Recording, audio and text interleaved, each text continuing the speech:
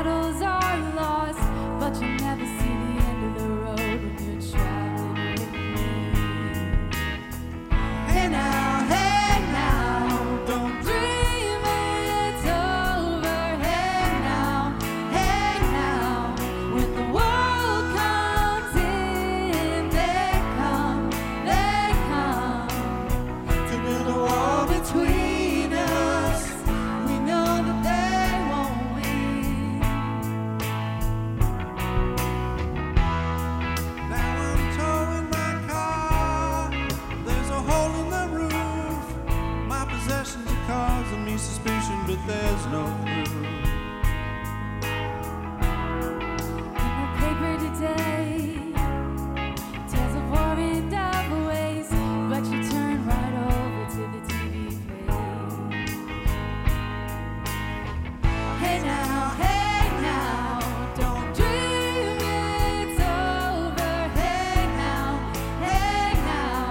when the world comes in, they come to build a wall between us. We know that they won't win.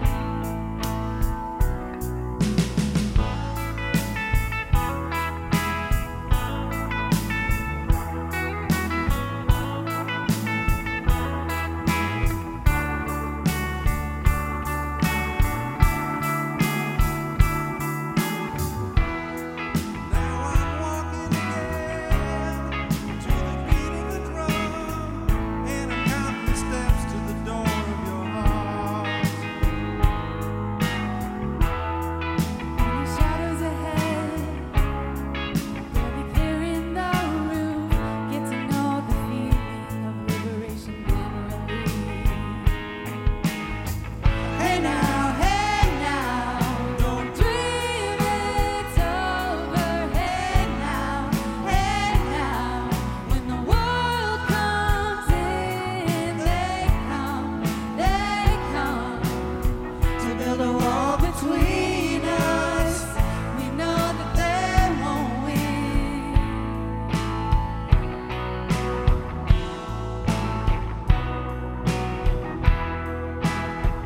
Don't let them win. Don't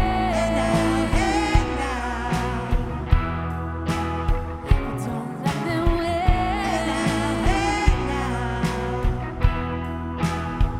Don't let them win.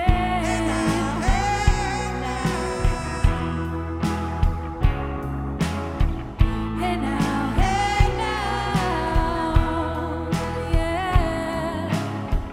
Hey now,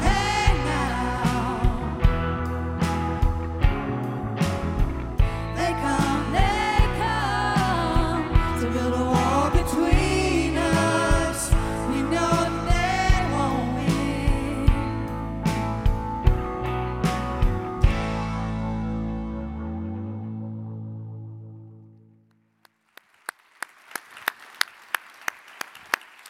Oh, that's kind of fun. Good morning, Hope. The Wayback Playback Machine takes us all the way back to October of 1986. I was a freshman wandering the halls of Eldora New Providence High School when Crowded House released their first album, or maybe it'd be more accurate to say their first cassette tape.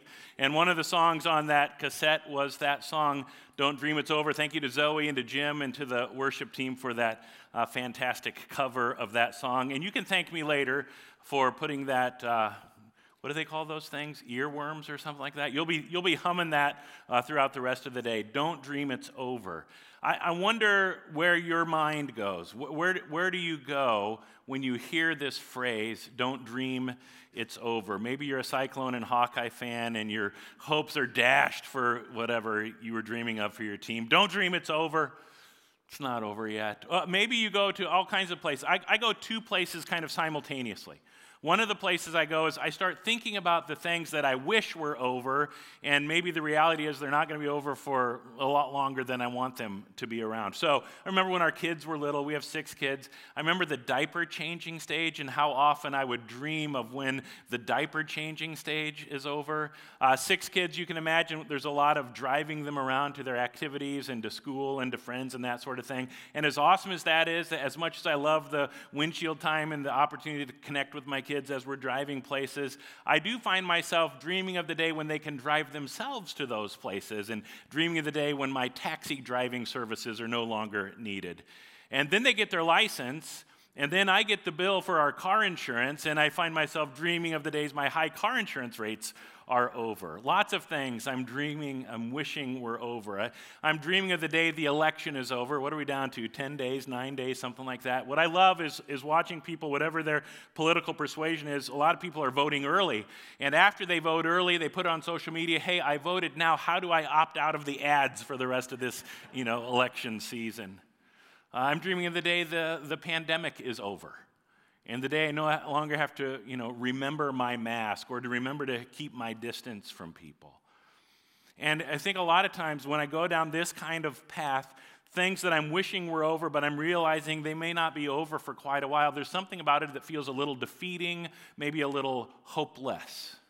That's one direction I go when I think of this phrase, don't dream it's over. Of course, there's another direction to go, a direction that's a little more hopeful. What? Over? Did you say over? Nothing is over until we decide it is. Was it over when the Germans bombed Pearl Harbor? That's all that I could show you from that movie before we had to start bleeping things. So, yeah, we can go in a hopeful direction with this phrase too. Like, it's not over until we decide it's over. Hey now, don't dream it's over. Because we all have these situations and circumstances in our life, right, where whatever it is we are facing, it causes us to feel like, kind of this hopelessness around it. But what if we did not give up hope? What if we didn't fall into despair? What if we didn't dream it's over? What if instead we looked at a passage like this? I love this passage from Psalm 52. Let me just read it for you. But I am like an olive tree, thriving in the house of God. I will always trust in God's unfailing love. I will praise you forever, O God, for what you have done. I will trust in your good name, in the presence of your faithful people. It's like this phrase, faithful people use this phrase, don't dream it's over, to encourage one another, to lift up one another, to support one another. People of faith point people to the faithfulness of God. I mean, it is not the strength of my faith. It's not the wisdom of my decisions. It's not the goodness of my life. Instead, it's the faithfulness of God. I trust in God's unfailing love. I trust in God's good name because over and over and over again, God has proven to be trustworthy in my life. So I praise God forever for what God has done for me. You praise God forever for what God has done for you. It's because of the faithfulness, the trustworthiness of our God that we are able to say, don't dream it's over, and to hold on to our hope. And to hold on to our faith, no matter what it is we're facing. Now, one thing that will be over after today is the message series that we've been in this month called Once Upon a Time, where we're taking a look at stories that Jesus told, and we're connecting those stories to the vision of hope. Let's read our vision one more time. It's on the screen. Read it with me. Powered by the Spirit to bring Christ to all cultures, revive the world with God's love, and make heaven more crowded. So each week this month, we've taken a look at a different parable or story of Jesus and connected it to a different line. Today we get to the last line, make heaven more crowded. Sometimes people will ask me, Pastor Scott, I don't understand how your mind works. What in the world does an 80s pop song have to do with Jesus and living a life of faith? So just a little glimpse inside my mind.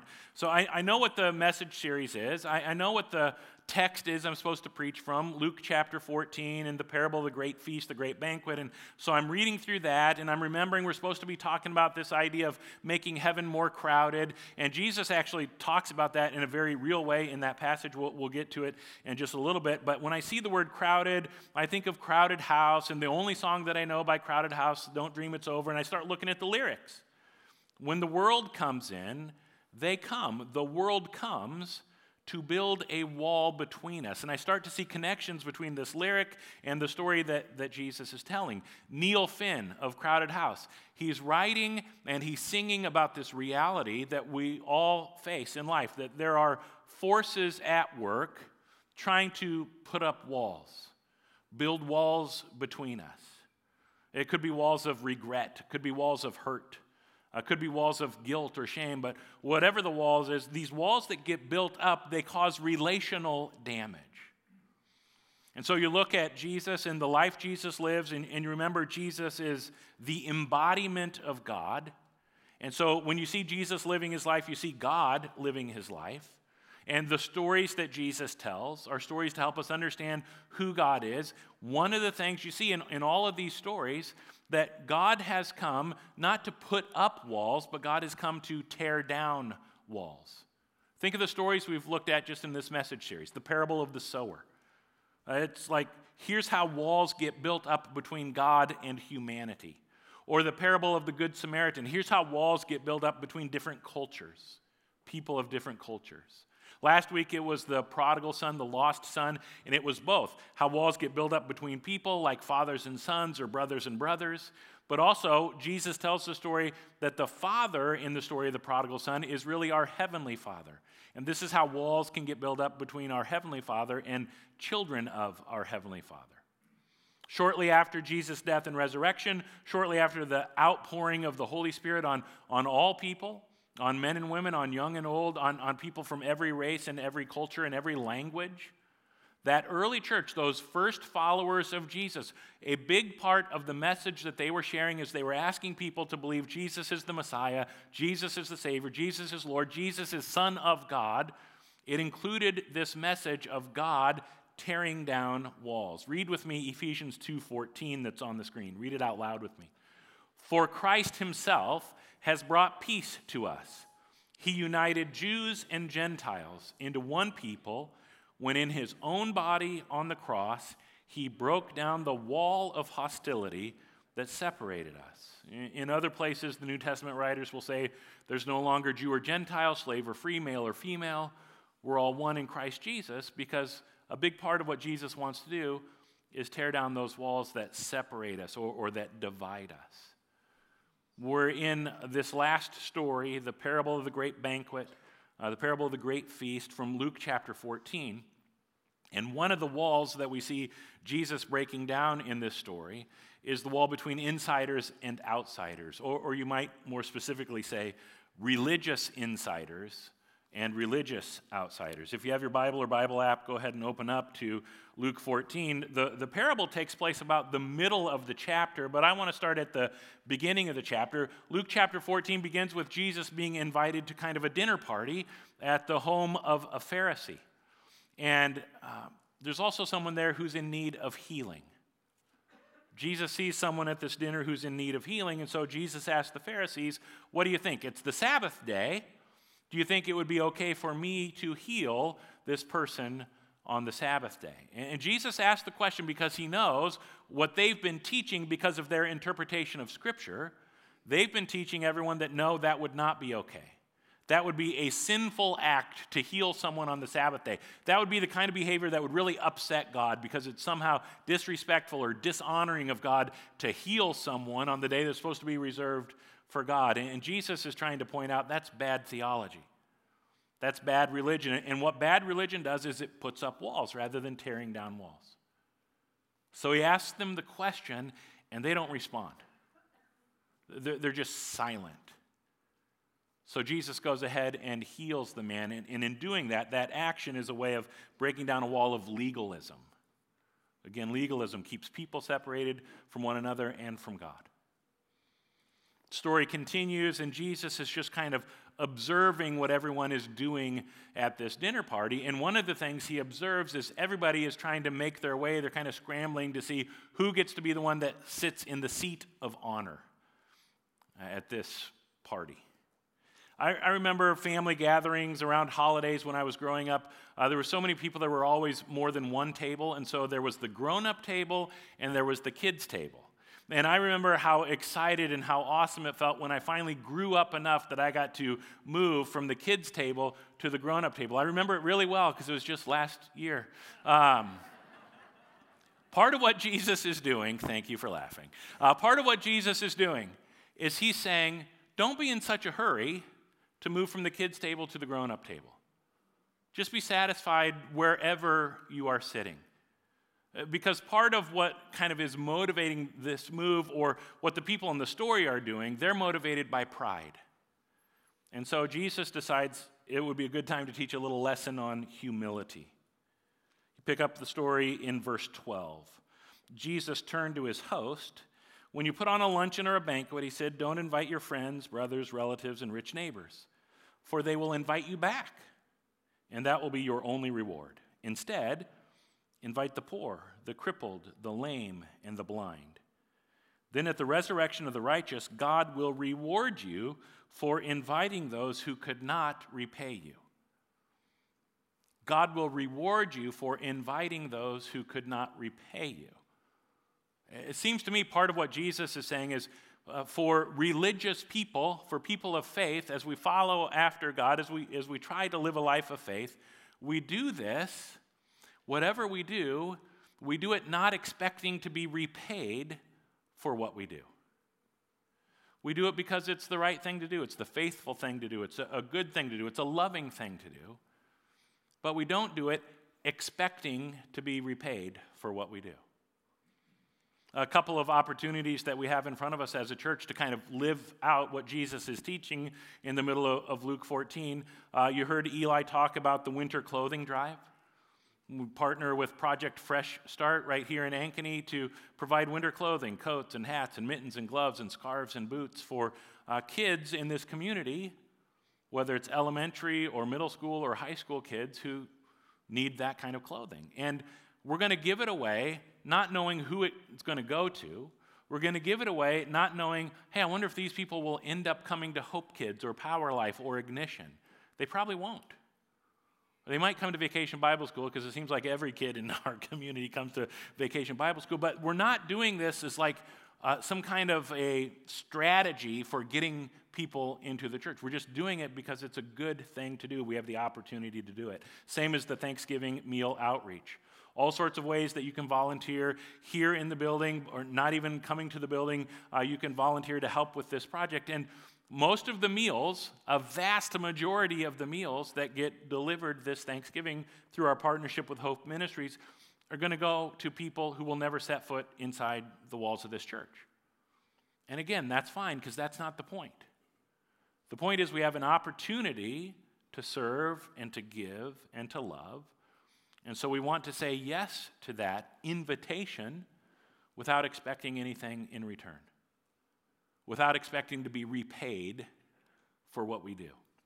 I think it's an important thing for us as a church and for us as individuals to ask ourselves on a pretty regular basis, what really is our motivation behind the things we do?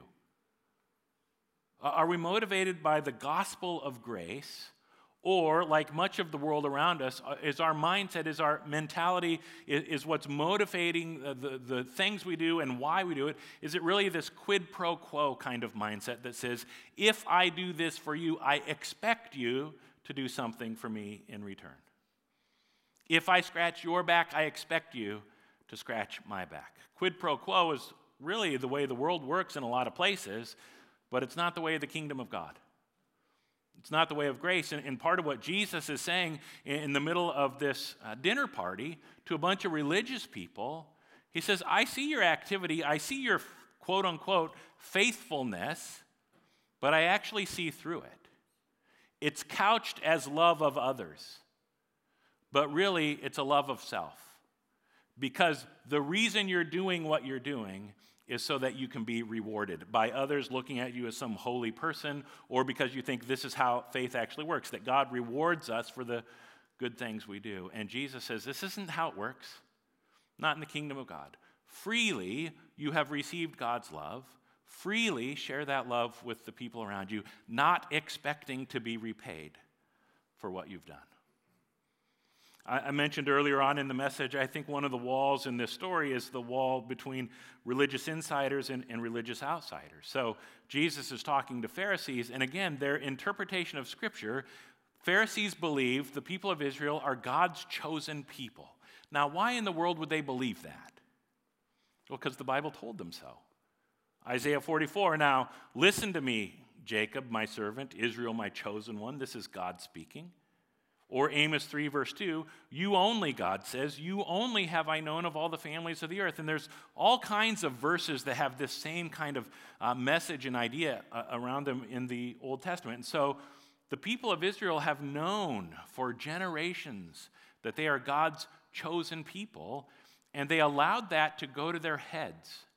Instead of using their chosenness to reach out to the world around them and invite everybody else to choose God's love, they use their chosenness to sort of isolate themselves, put up walls around themselves, and sort of be like, we're chosen and you're not, neener, neener, neener. And that never was God's intention. If you go back to the beginning in Genesis chapter 12, when God chooses Abraham, and Abraham becomes Father Abraham, like the forefather of the Hebrew people and the nation of Israel, one of the things God says in that moment is, I choose you, yes, but through you, all nations, all families on earth will be blessed. Yes, you only have I known of all the families of the earth, but through you, all families will know God and be known by God. That's how it was supposed to work, and we see glimpses of this actually happening in different places, maybe surprising places that you haven't noticed before, like in the Exodus, when Moses is leading the people of Israel out of slavery in Egypt and on their way to the Promised Land. Did you know it's not just the Hebrew people that God rescues? Go ahead and go to the next slide. A rabble of non-Israelites went with them, along with great flocks and herds of livestock. Not just the Israelites, not just the Hebrew people, non-Israelites as well were rescued through the Exodus. 40 years later, when Joshua is ready to finally lead them into the Promised Land, they have to conquer the land first, and the first city they have to conquer is the city of Jericho, and there's an outsider, a woman named Rahab. She was a prostitute, and somehow Joshua gets this connection with Rahab that helps him win the battle of Jericho. And she asks, if I help you, will you not kill me? Will you not kill my family? Can we instead become part of your family? She gets adopted into the family of God, so much so that she becomes the great-great-grandmother of King David. And when the New Testament starts, this gospel of grace, we see in Jesus' family tree, Rahab, the outsider who's become an insider, showing up. This is how it's supposed to work. God says, I choose you so that you can help others know that they also are chosen. I bless you so that you can be a blessing to the world around you, is how it's supposed to work, but by the time we get to Luke 14, that's just not how it's working. And so Jesus tells the story, the parable of the great feast, the parable of the great banquet. A guy is going to have a party, and he sends out a whole bunch of invitations, and when the party is ready, he tells people, the party's ready, now come. But all the people that he has invited, they just have one excuse after another why they cannot make it. Excuse after excuse after excuse. And you read through some of the excuses, and they're just ridiculous, but you realize all of us, every single one of us, we are good at making excuses, and our excuses are sometimes just as ridiculous. Just ask Jimmy Fallon and Zach Galifianakis. Take a look. Hey, Zach. Hey. Thanks for being on the show, man. Appreciate it. Sure. We should hang out soon. I'd like that, yeah. How about tonight? I can't. I have a dinner thing tonight, but tomorrow's good. Date night with the wife. Friday? Friday, I have to take my fish to the doctor. Oh, no, the vet? It's a shrink. How about Saturday? Saturday, no can do. I'm getting a haircut, then growing it back out again. How's Tuesday, then? Catching up on Law & Order. Which season? All of them. Never seen the show. Oh, you're gonna have a blast. How about Wednesday, 4 a.m.? I can't on Wednesday. I'm braiding my landlord's hair. How about Thursday? I have to ride an elephant Thursday. You have to? Don't ask. Friday? Friday, Friday I'm sitting in an empty room staring at a wall in the dark. Want any company? My dad's gonna be there. Never mind. Maybe this isn't a good month. How's your Movember? November this year is a wash because I got to clone a bunch of dinosaurs and open a theme park, and then something terrible goes wrong, and then, I got to learn the lessons of being God, so November's no good. How's December? December, I can't. I'm literally Santa Claus. That's you? Yep. Whoa, I didn't know that. How's your 2015? I'm leading an expedition to Mars, but I'll be back in 2020. I think that's good, actually. 2020? Okay, great. No. I'm booked. The whole 20s are just a disaster for me. Okay, why don't we just, maybe pencil something in for January 1st, 2030? Sounds great. Okay, have a good one. Bye. It is good to hear laughter in the worship center again. It's okay to laugh at church. I just hope they're not prophetic. Did you hear him say the whole 20s are a disaster? So far, they're right. Anyway, I sometimes wonder, as God is just kind of watching us live our lives. Remember, God is like this, heavenly parent. Those of you who are parents, and sometimes the explanations or reasons or excuses that our children come up with is just like, as crazy as that kind of stuff. And I wonder if God, as he watches the way we live our lives, kind of hears similar kinds of ridiculousness. God's giving us an invitation to life, eternal life, absolutely, abundant life that overflows, life that is full of hope and joy and peace and so many good things. And it's almost like we're saying, well, thanks for the invitation, Jesus, but I think I know better than you how to live, the best way to live. So just stand by and watch me go, Jesus. If you look at the first story that we looked at in this message series, the parable of the sower, the farmer scattering seed, and the seed falls in different places. And as Jesus is explaining this parable, the seed represents the Word of God. And the soil represents how we receive the Word of God. And some of the seed falls among thorns. And Jesus explains it by saying, for some of us, all too quickly, the message of God's love and God's grace, the message is crowded out by the worries of this life, the lure of wealth, and the desire for other things. Our theme this year at Hope, in the year 2020, all eyes on Jesus. And Jesus knows how easily we are distracted, how easy it is for us to lose focus and to put our focus on other things besides this invitation to the life that Jesus has for us. And again, these other things are not necessarily bad things. They're not necessarily evil things. A lot of times they're really good things, but when our focus becomes on them, when our priority becomes on them, other than this invitation that Jesus has for us, they quickly become reasons or maybe even excuses for why we are not faithfully following the way of Jesus. And so what might those reasons be? Where might you find yourself getting out of focus these days? What are you putting your eyes on, and as a result, you're not quite focused in on Jesus the way you need to be? And where do these reasons become excuses? And do you see the way the excuses actually start to build walls between you and God and walls between you and the people in your life? So this is part of what's going on as Jesus tells this story to a bunch of religious insiders who have all kinds of excuses for why they're not going Jesus' way. He continues in the story, and so he says, because all these people say no, we need to send out invitations to a different group of people. There needs to be a whole bunch of other people we have to invite. Go out into the country lanes and behind the hedges and urge anyone you find to come so that the house will be full.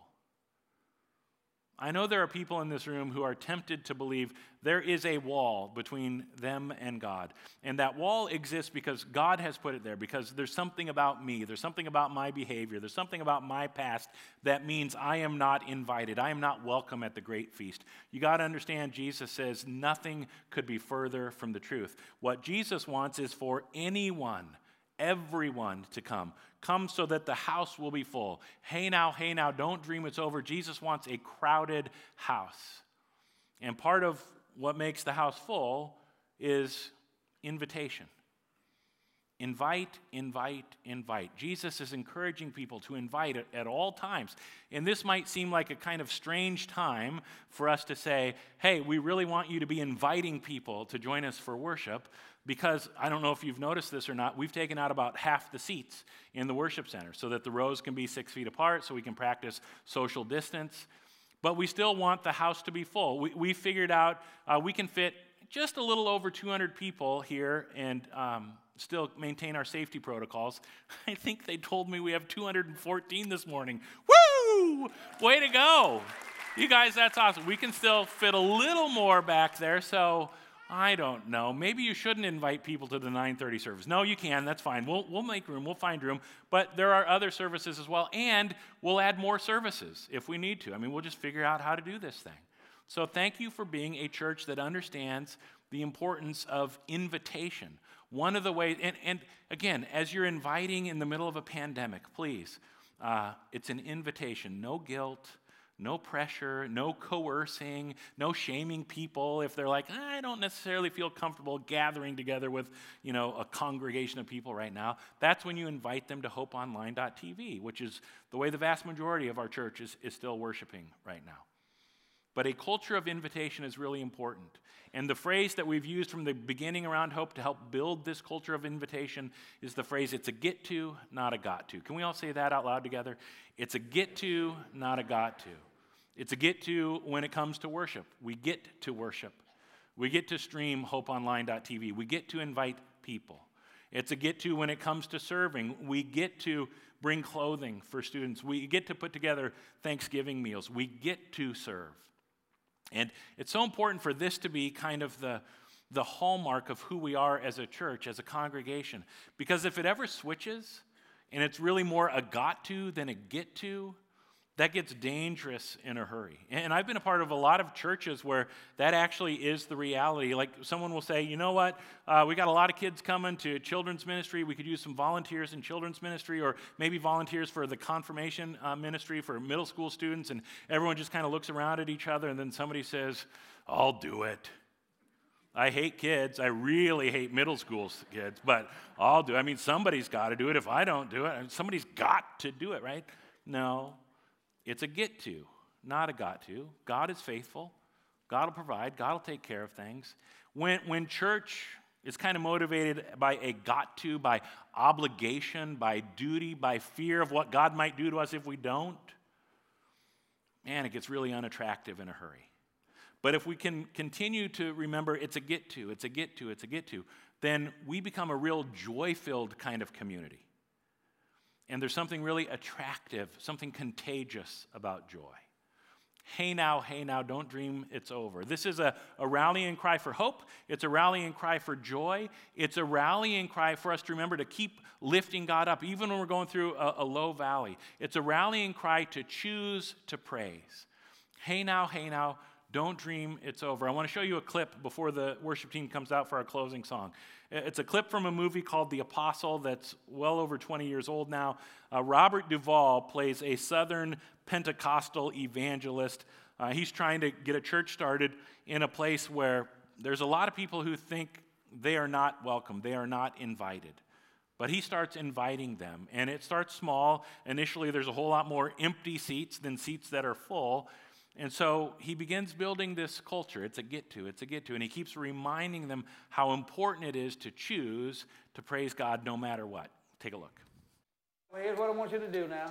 I want you to open your Bibles. You brought your Bible, didn't you? Amen. Open your Bibles to the 150th Psalm. That's the last Psalm there is. We're going to praise Him. The 150th Psalm says, praise ye the Lord. Praise God in His sanctuary. Praise Him in the firmament of His power. Praise Him, yes. Praise Him for His mighty acts. Praise Him, yes. Praise Him according to His excellent greatness. Praise Him, yes. Praise Him Praise Him, yes. for the sound of a trumpet. We have a trumpet here today? We got a trumpet? Amen. Glory. Amen.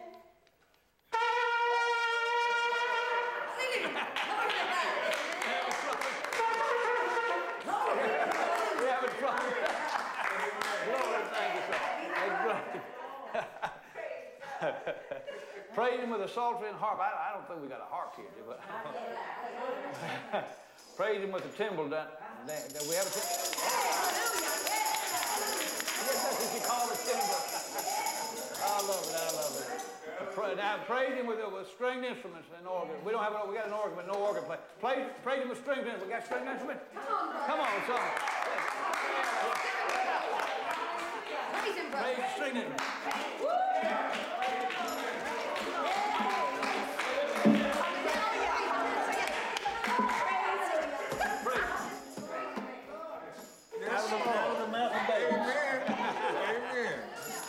Yes, Lord.